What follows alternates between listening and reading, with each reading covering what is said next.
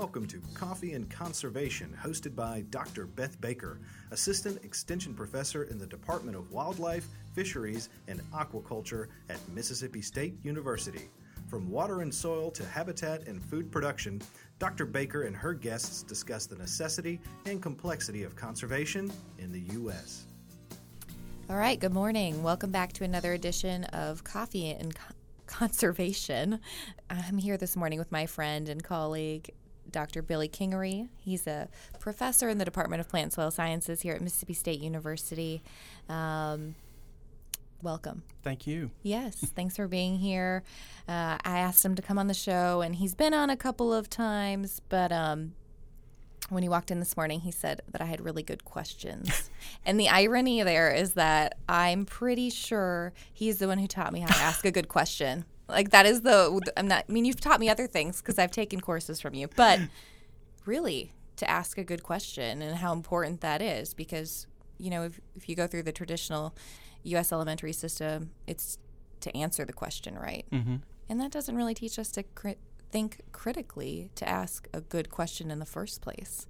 So the fact that he thought my questions were good, which is something he taught me, was a big compliment. Well, it's interesting, coincidental, but I just heard, I was listening to a podcast earlier this morning, and it was on physics. Mm-hmm. And a lot of people may know of an astrophysicist named Stephen Hawking, who had Lou Gehrig's disease, was confined to a wheelchair, and died recently.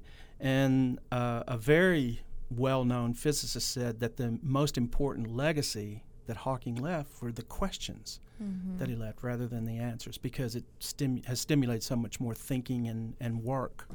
Yeah. To try to answer those. Yeah, and I would completely agree with that. I mean, there's some questions I've heard you ask that I'm like, well, I never even thought to question that in the first place. You know, we just get stuck in the lanes society puts us in, and there we go.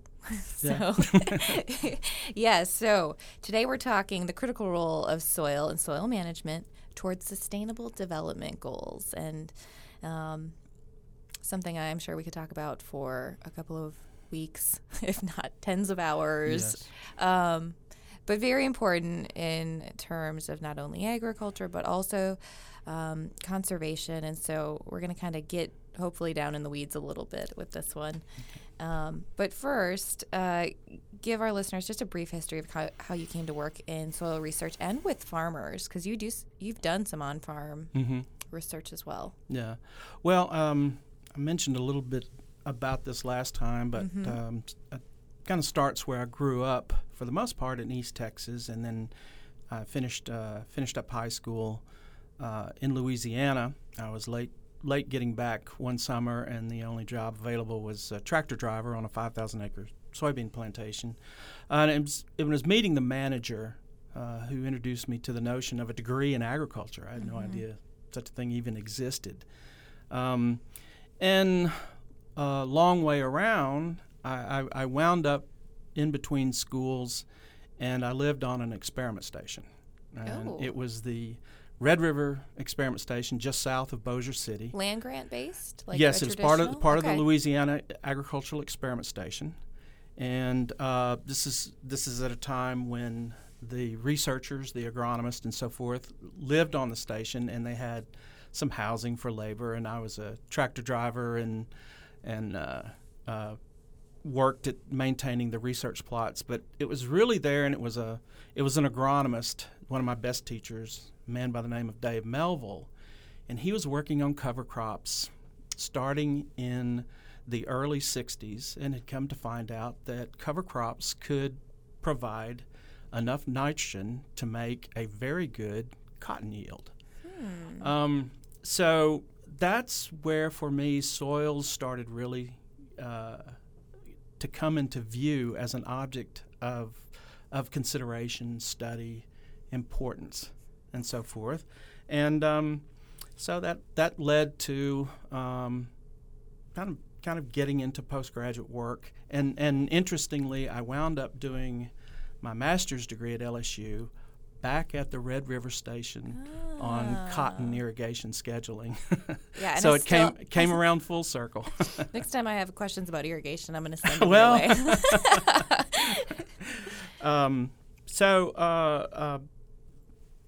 That really was the start to things right there, and I was really lucky because I got into sort of the physical aspects of soil and soil management and inputs like irrigation, which turned out to be a really good foundation for future directions. Yeah, and that background's always so important, especially to kind of how your eyes open to the role of soil, which, for me coming from a biology background and then moving into water and nutrient kind of biogeochemistry, it took me a little bit longer to have that kind of epiphany, like, oh, the soil's an important, it has an important role in this. And for probably the majority of our listeners, especially if they're kind of not on academic routes for the long term, the soil's just dirt. And so they may have not had this epiphany yet either. So for those of you, when we're like affectionately referring to soil as like this magical thing, that's what you would think of as just dirt that people build stuff on or farm on or just put turf on. But you do see some expressions of that. I mean, not too long ago, several years back, there was a Smithsonian exhibit. And what that exhibited were the soils of each state that were designated by state legislatures as the official soil. Our state soil is the Natchez soil. Oh, really? And so each state has one. And so each state put together a specimen of that soil, and it was sent to Smithsonian for a display on the soils of the nation and which soils were officially designated as state soils. Did you get to see it in person? Did you go to the exhibit? I didn't get to see it, but there were a lot of videos and so forth, and it traveled around to several locations in the state. But I didn't get a chance to see the entire exhibit put together. That's very cool. So there is a recognition of the importance, and you can see that in people in a lot of ways, where certain soils mean something to them in a lot of ways. I mean, even soil colors. Like for me, working at the Red River Station meant that those red-colored river soils, alluvial soils, were the ones I've always thought were the most beautiful. And I think soils can be beautiful. Mm-hmm. In fact, you can see soil colors represented in a lot of art. And there are a lot of art teachers today in schools that use soils as paints. That's cool. Yeah. So there is an aesthetic association with soils, and those people that say, I remember those soils that I grew up, the land that I grew up, I have a lot of appreciation for those kinds of feelings. Yeah, along those lines too. I bet even our listeners who aren't like really into soils, definitely when you say soil, they probably have a picture in their mind. And as you kind of talk about what you think of soil, I still think of the red clays here as somewhat exotic because I grew up in Minnesota, and I still picture like a black loamy soil as kind of what I think of as soil. Side tangent there, but hopefully easier for our listeners to kind of connect all the things we're talking about today. We were going to get back into soil management, something we talked about in an earlier episode. But in the last one, we were kind of focusing on the history, what was, and now we're shifting to what is, in terms of what are common goals of soil management on many traditional farms in the U.S. Because those have changed over time, and so now here we are, and we've got new goals. I would say shifting goals. So, what would you say are some of those common goals across farms? And that's I understand a heavy question because farms are so different. Yes. So we'll throw that caveat in there.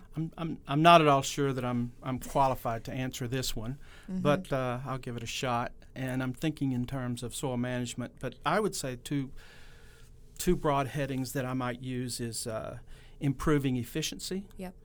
Because so much of the crop input goes through the soil.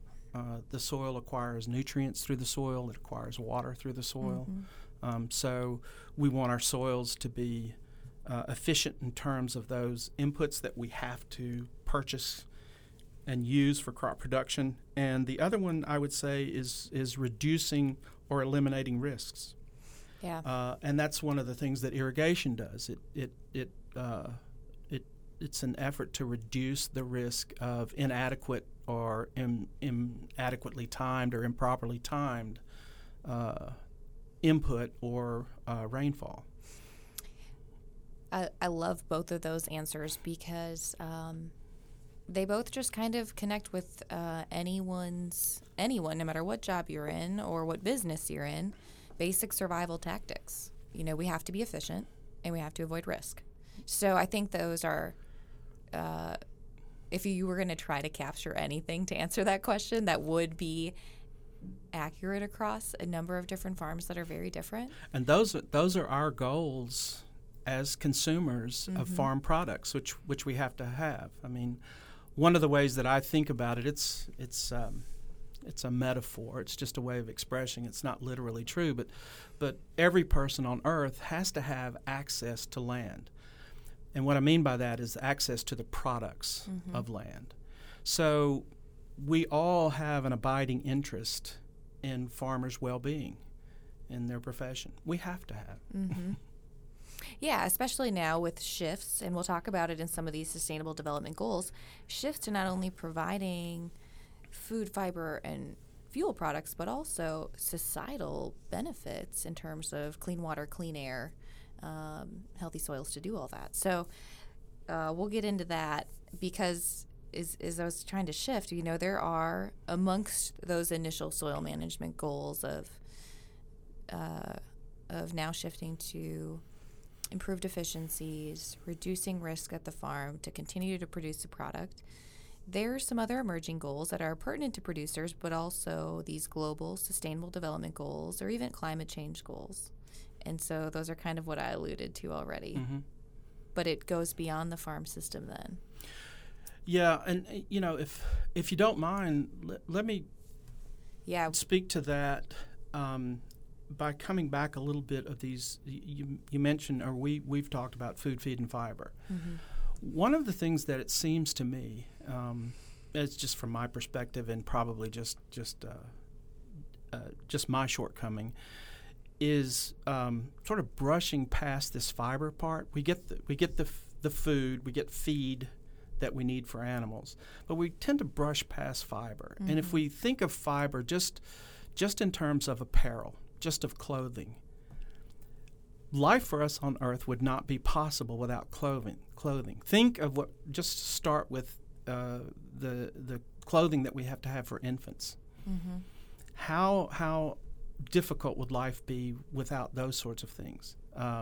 Even to the point of fiber that's produced that goes into fire retardant clothing and so forth. And for me, that's one of those interesting connections that you tend to brush past, thinking because it's so part of day-to-day living that you become that it becomes invisible to you. Yeah, I'm really glad you brought that up because we kind of roll it off the tongue, and you keep saying food, feed, and fiber. I keep saying food, fuel, and fiber too. But I should add food. That's fuel. I'm sorry. I should add feed, but that's the important part. And I know, I'm sure you talk a lot about this to your class. I talk a lot about it to my class, but traditional, probably the majority of the population, when we talk about farming, thinks food.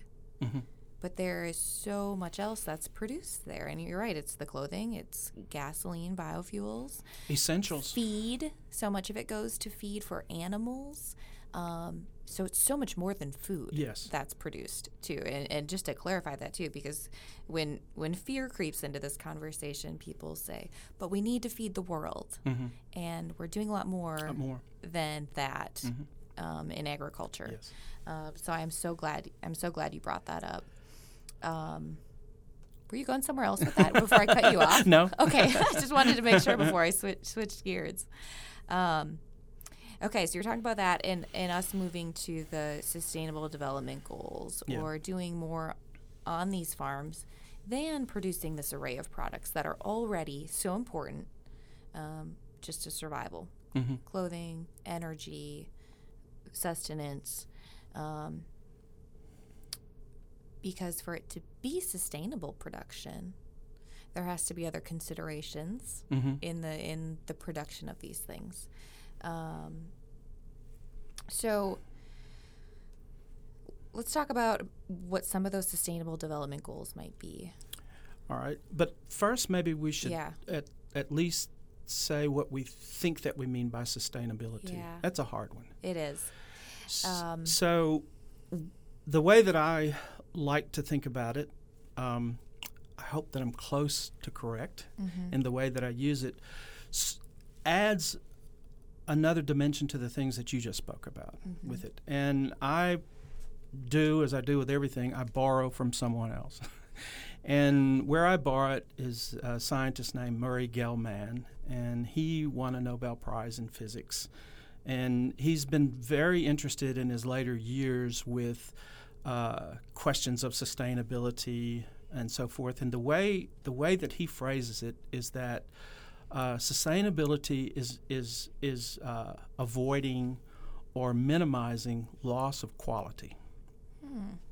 And so that's part of what we've done, certainly in our use of resources, use of energy, farming, and so forth, is enhance the quality of our lives. It's not just mere struggle for existence. It's beyond that as human beings, and that's appears to be sort of part of how we're put together, is to build lives in that direction. Dan Peterson, one of my favorite people, he's the director of the Genomics Institute here. He thinks a lot about biology and so forth, and he talks about us as human beings, and he says sometimes a lot of what we do is sort of shutting nature out so that we can live better. We live in more comfortable conditions that protect us from the elements and so forth like that. So I think quality is an important component to add to sustainability in our goals. Yeah, and I would definitely agree with that, and even put it into a little more context for our listeners too. When most definitions of sustainability include trade-offs, which we talked about in our first episode, and how those trade-offs relate to the environment, economics, and society. So taking that quality and kind of applying it to that, we know we have to have economic stability, that we know there has to be societal stability within that for the human population, and then that the environment's part of that.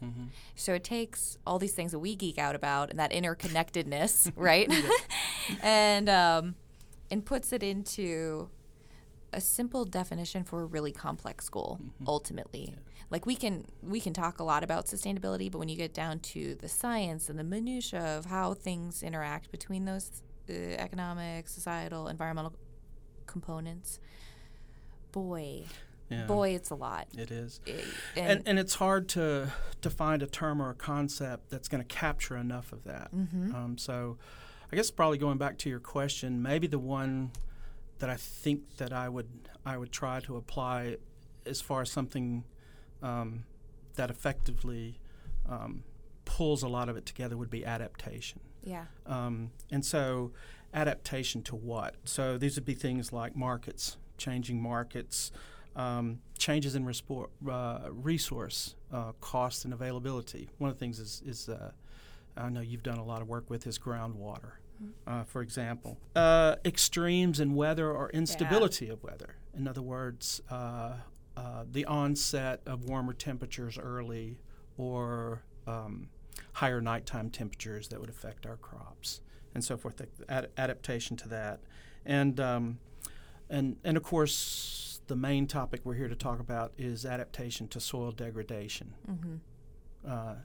And what I mean by that is how to incorporate that into sustainable farming systems that can reverse or at least prevent further soil degradation. Absolutely, yeah, and I'm glad you laid it out that way. And I want to bring our listeners back to, the reason we even have the podcast and talk about these things or ask questions about sustainability is not because we have the answers. It's to get you thinking about it. Because even, I've been in talks with farm groups, and when I say sustainability, they think I'm only talking about the environment. Alternatively, when I've talked about sustainability to groups, say environmentalists, they think I'm not, it seems to be some polarized issue where they view that term as meaning just protecting the environment or just protecting the farm system, however they perceive it. But to lay it out here for our listeners, that it's a number of different components and the interaction between them for survival and adaptation, and how we can use information to do that, especially when it comes to our soil systems, which we've talked about is the foundation for much of the economy, much of these things that we require to survive. So even though it's not the most glamorous of icons out there in the United States, or in the world, it's one of the most important. Yeah, I think I like to, where I can, I'm not well versed in this, but where I can, I like to look at some things in history that can teach us. And there's a real interesting letter that Thomas Jefferson wrote to James Madison. It was a little over a year since the ratification of the Constitution. So the founders thought that the Constitution was an experiment. So they had ways to change it, alter it, add to it, and so forth like that. So Jefferson was still thinking about these things. So he wrote this letter, and it has a very interesting and I think beautiful phrase in it, because he's thinking about self-evident truths, because this thing is tied to the Declaration of Independence, obviously. And so he's starting to think about future generations and what their inalienable rights were. And so he has this phrase in there that he says, the earth belongs in usufruct to the living. So it's got this strange term. I don't even know what that word means. Usufruct is a legal term.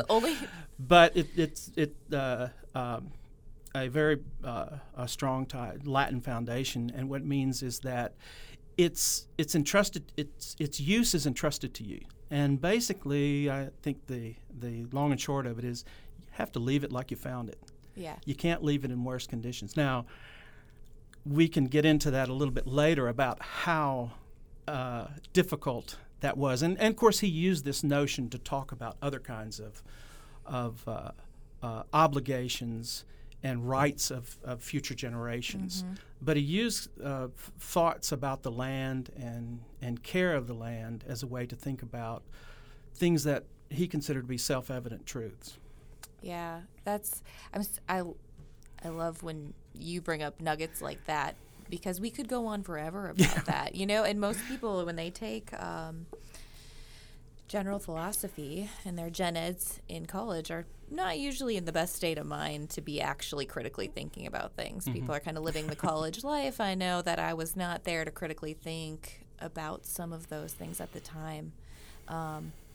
Yet, from a biological perspective, if we're here to adapt, reproduce, survive, some of our decisions about earth management, use of resources, go against that general kind of natural biological pull to adapt, reproduce, survive for those next generations.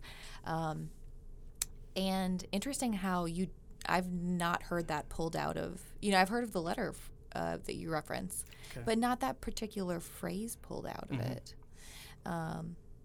Way underrated.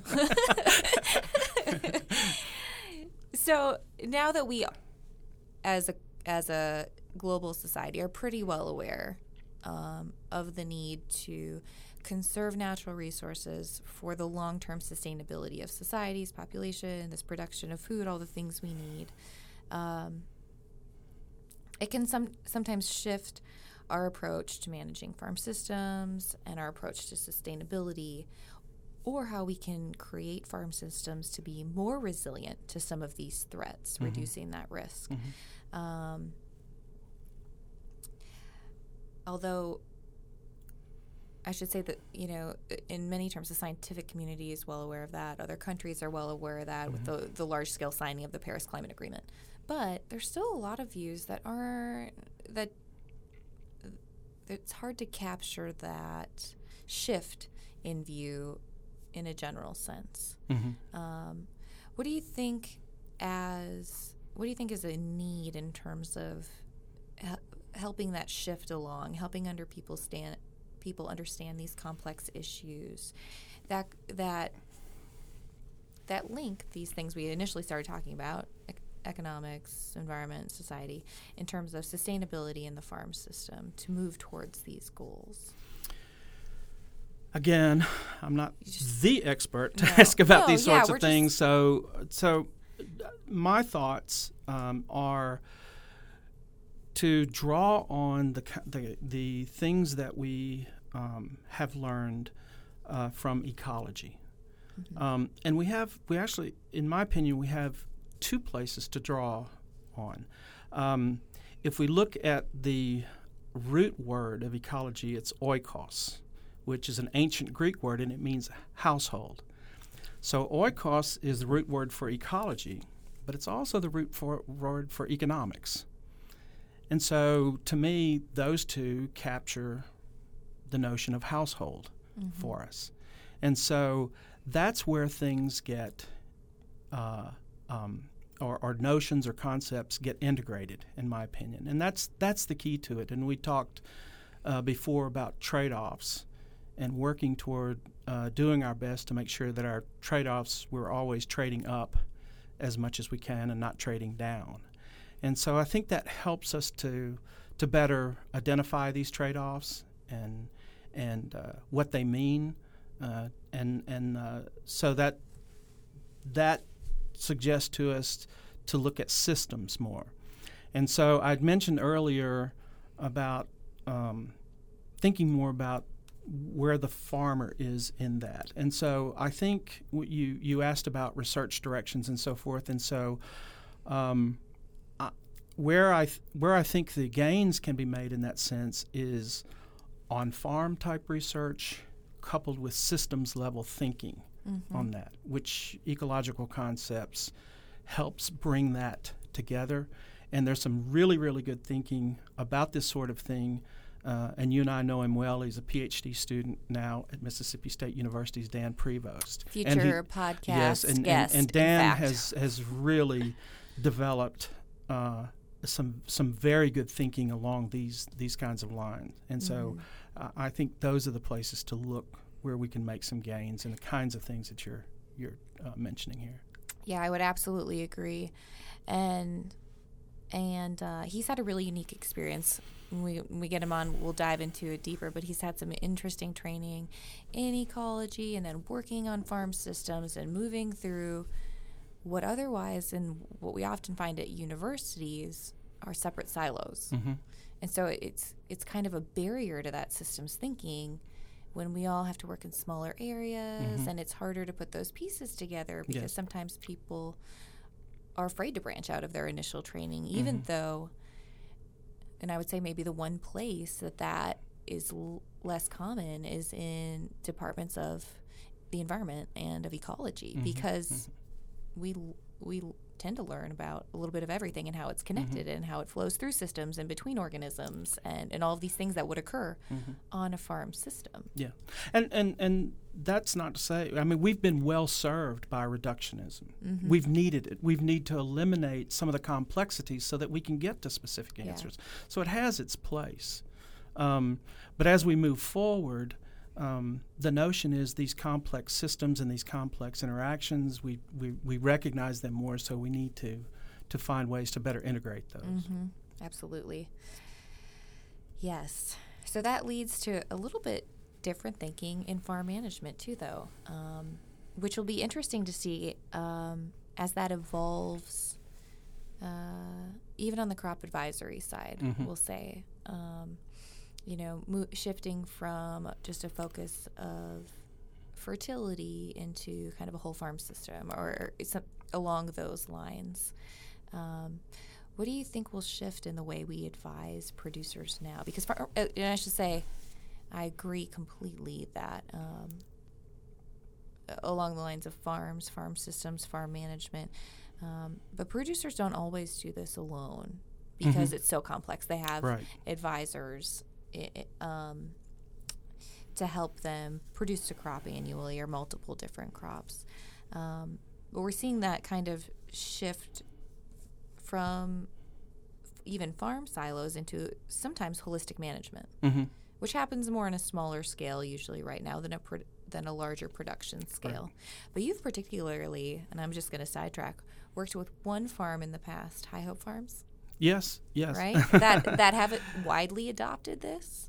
Yes. And actually, my interest in working on farms started with my dissertation when it was mainly on-farm on-farm research, and I guess I just sort of latched onto that.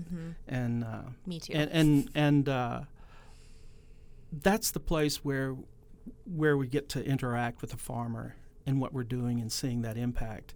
And High Hope Farm in Cedar Bluff, it's run by Johnny and Deb Ray, and they have integrated these practices. In fact, Johnny tells an interesting story to students when we take them on field trips and everything. He said initially he raises cattle there.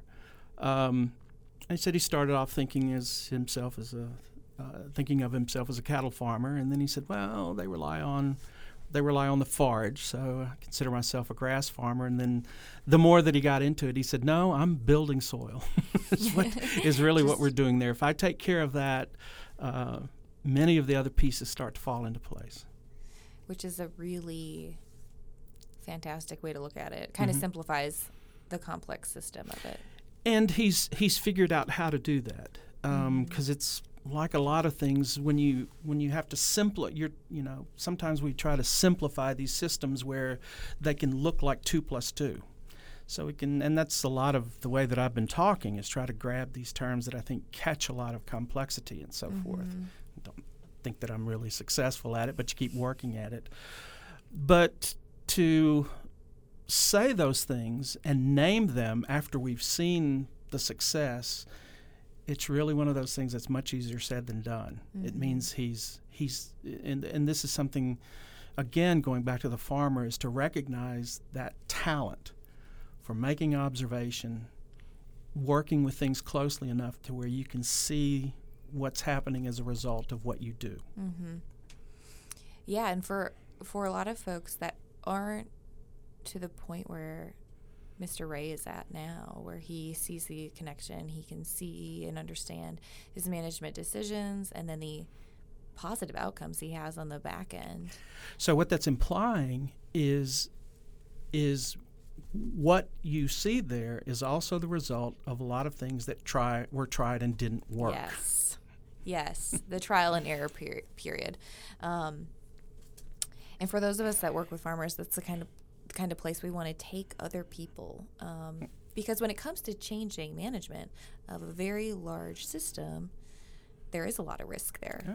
There is a ton of risk, especially when it's also your business, which often non-farmers don't understand that when it's your livelihood, as many of us, if someone was like, why don't you just change what you're doing at your job, maybe quit doing your job, I would, with fear, say, no, I can't do that. Like that, I just can't stop doing my job. That's my job. To my fellow consumers, I would say, do a thought experiment. Put yourself in the farmer's shoes. Yeah. Think about that job. Yeah. If you think it's easy, just try it on as a thought experiment. And I'd say it's one of the most difficult jobs there could ever be. Yeah. Absolutely. But yeah, so working with farmers that take the time to do that trial and error and move into this whole other arena of management and success of it is phenomenal to see. It's the kind of thing you want to see and you want everyone to see. Because, a lot of times it's what people think is somewhat impossible. And yet there's folks that go through the trial and error over time. Or a misconception of how easy it is to do. Oh, yeah. Yeah, just do A, B, and C. Yeah. And then wait 10 years. Yeah. Yeah, but I'm glad we got it up. And I actually haven't been out there yet, but I'm planning to go soon. And in fact, if all works well, hopefully we'll have some farmers on the podcast too. Good. So it'd be incredible to put knowledge like that in a form that so many people can Those are the stories you want to hear. Oh, yeah. Absolutely. Well, thank you again for coming on today. And I'm sure we'll talk to you again. Thank you. As always, you can find more information on our website or in the show notes after the show. And we always want to acknowledge and thank our primary sponsor, the Mississippi Natural Resources Conservation Service, for their support of this podcast. Thanks for joining us for Coffee and Conservation. To find out more about the topics discussed, visit the REACH website at reach.msstate.edu or the Mississippi State University Extension Service website at extension.msstate.edu.